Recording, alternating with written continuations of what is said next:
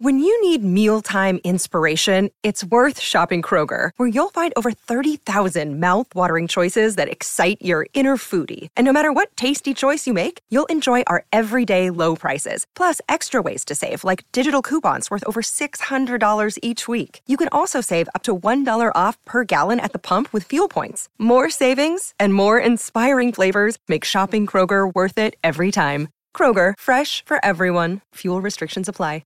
Another day is here, and you're ready for it. What to wear? Check. Breakfast, lunch, and dinner? Check. Planning for what's next and how to save for it? That's where Bank of America can help. For your financial to-dos, Bank of America has experts ready to help get you closer to your goals. Get started at one of our local financial centers or 24/7 in our mobile banking app. Find a location near you at bankofamerica.com/talktous. What would you like the power to do? Mobile banking requires downloading the app and is only available for select devices. Message and data rates may apply. Bank of America N.A., member FDIC. Welcome to the Wolverine Confidential Podcast. I'm Andrew Kahn. And I'm Aaron McMahon. Michigan puts its 5-0 record on the line with a second straight road trip, this one to Bloomington. We tell you everything you need to know in advance of Michigan's game at Indiana, coming up on Wolverine Confidential. Hey, Aaron, good to be talking with you here Thursday morning, October 6th. Let's start with kind of an update on the Michigan roster, injuries, and whatnot. I want to actually ask you something that I kind of put in our chat and then forgot to ask the last couple of times I've seen you in person, which is, I guess Harbaugh kind of referenced that he's truly done talking about injuries on his radio show. What was the deal with that? Yeah, I don't know. He's been everywhere this year with regards to injuries. Usually he doesn't talk about them. Typically with Jim, he will acknowledge them when they're season-ending injuries to let people know that they're out and they're not coming back. But if it's anything short-term, he historically doesn't say much. His common phrase is they're working through something, which always signals it's an injury. But oddly enough, this year at least, he began the year talking about injuries. He acknowledged Carson Barnard's sprained ankle.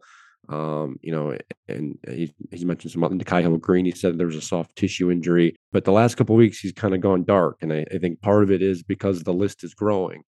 Michigan was dealing with injuries a couple of weeks ago.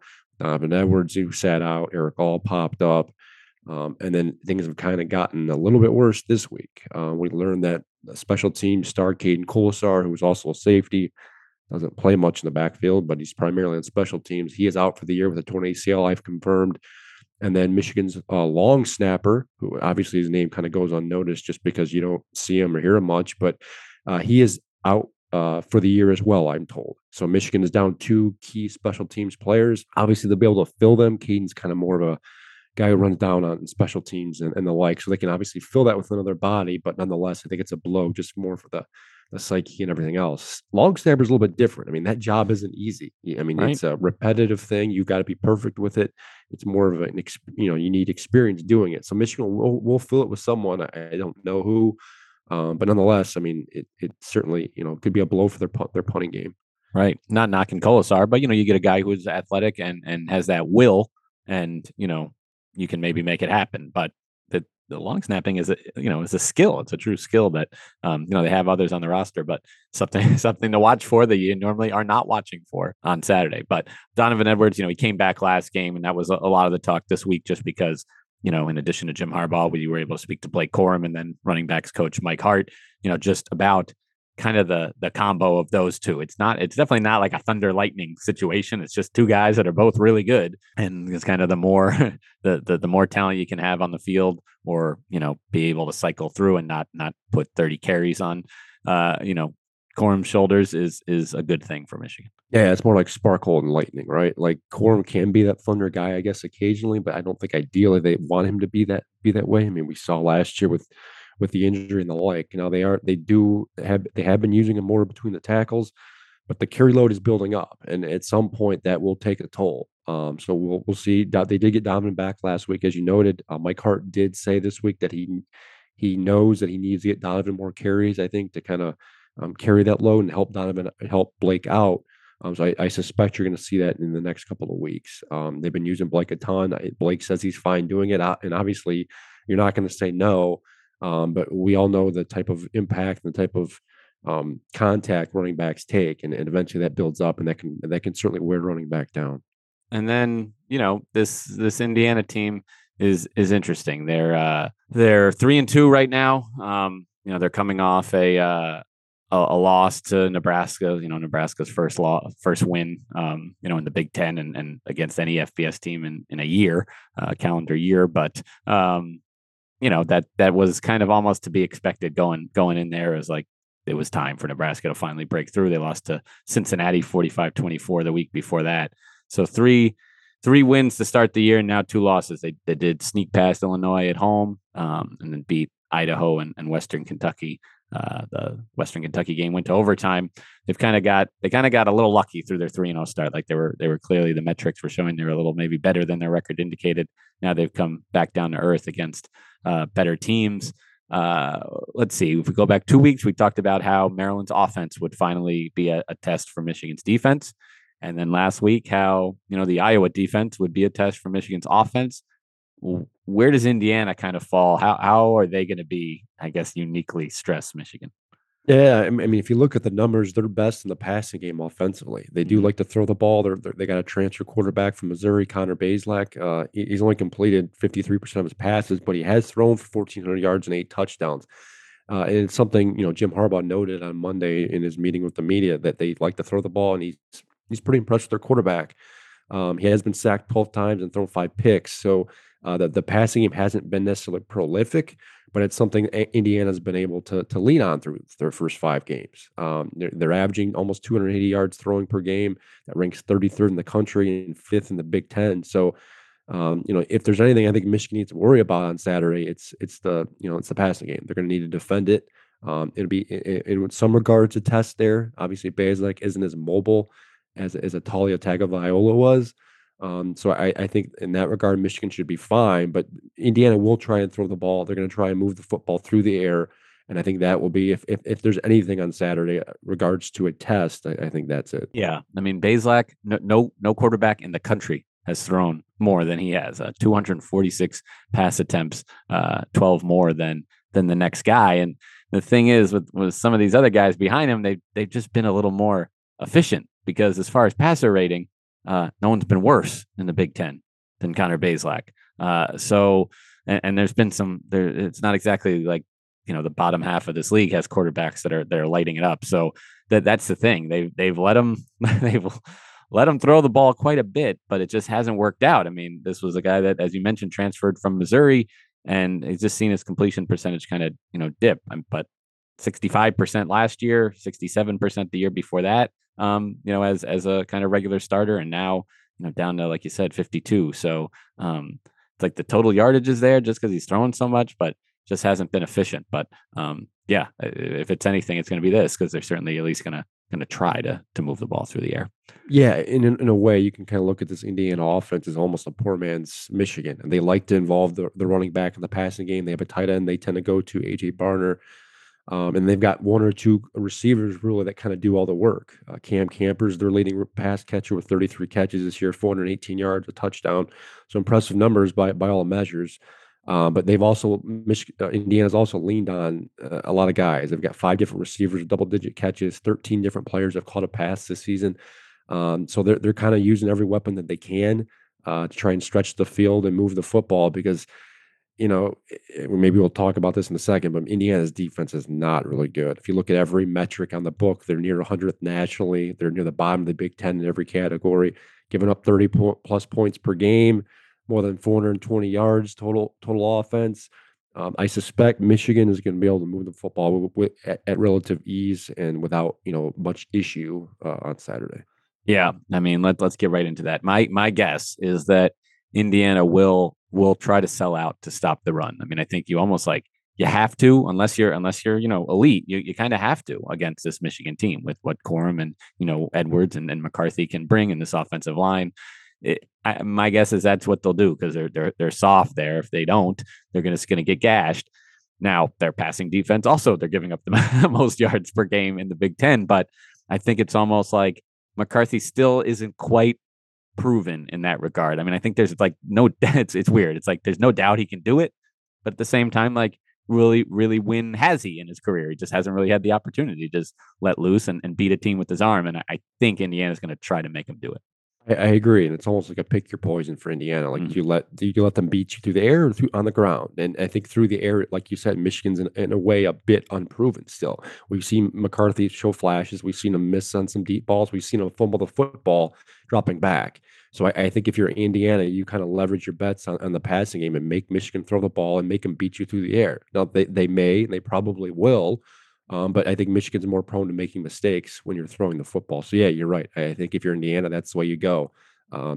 Stack the box, fill the box, and obviously, try and stop Blake Corum, Donovan Edwards, and then make them beat you over the top. I suspect they probably will. This may be very much a coming out game for JJ McCarthy. It would not surprise me if he throws for 250, 300 yards on Saturday, and we talk about it being his most prolific throwing game, passing game of his career.